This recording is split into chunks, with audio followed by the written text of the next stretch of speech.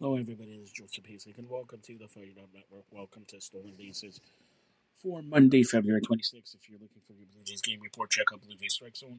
Detroit beats Houston 4-0. Boston downs Philly 7-6. Rays clobber the Orioles 8-3. Mets 6, Nationals 3. Baltimore 2, Braves 1. Yankees 9, Twins 2. Cardinals and Marlins 1-1. Seattle beats Cincinnati 2-0. Kansas City downs Cubs 6-0. Angels 11, Giants 9. Oakland 9, Diamondbacks 8.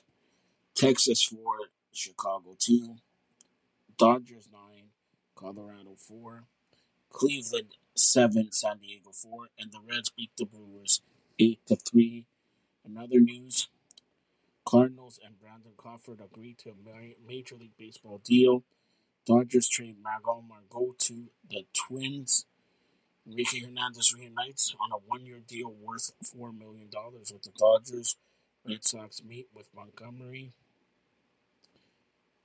Alek Manoah takes to the mound tomorrow. Cubs agree to minor league deal with Garrett Cooper.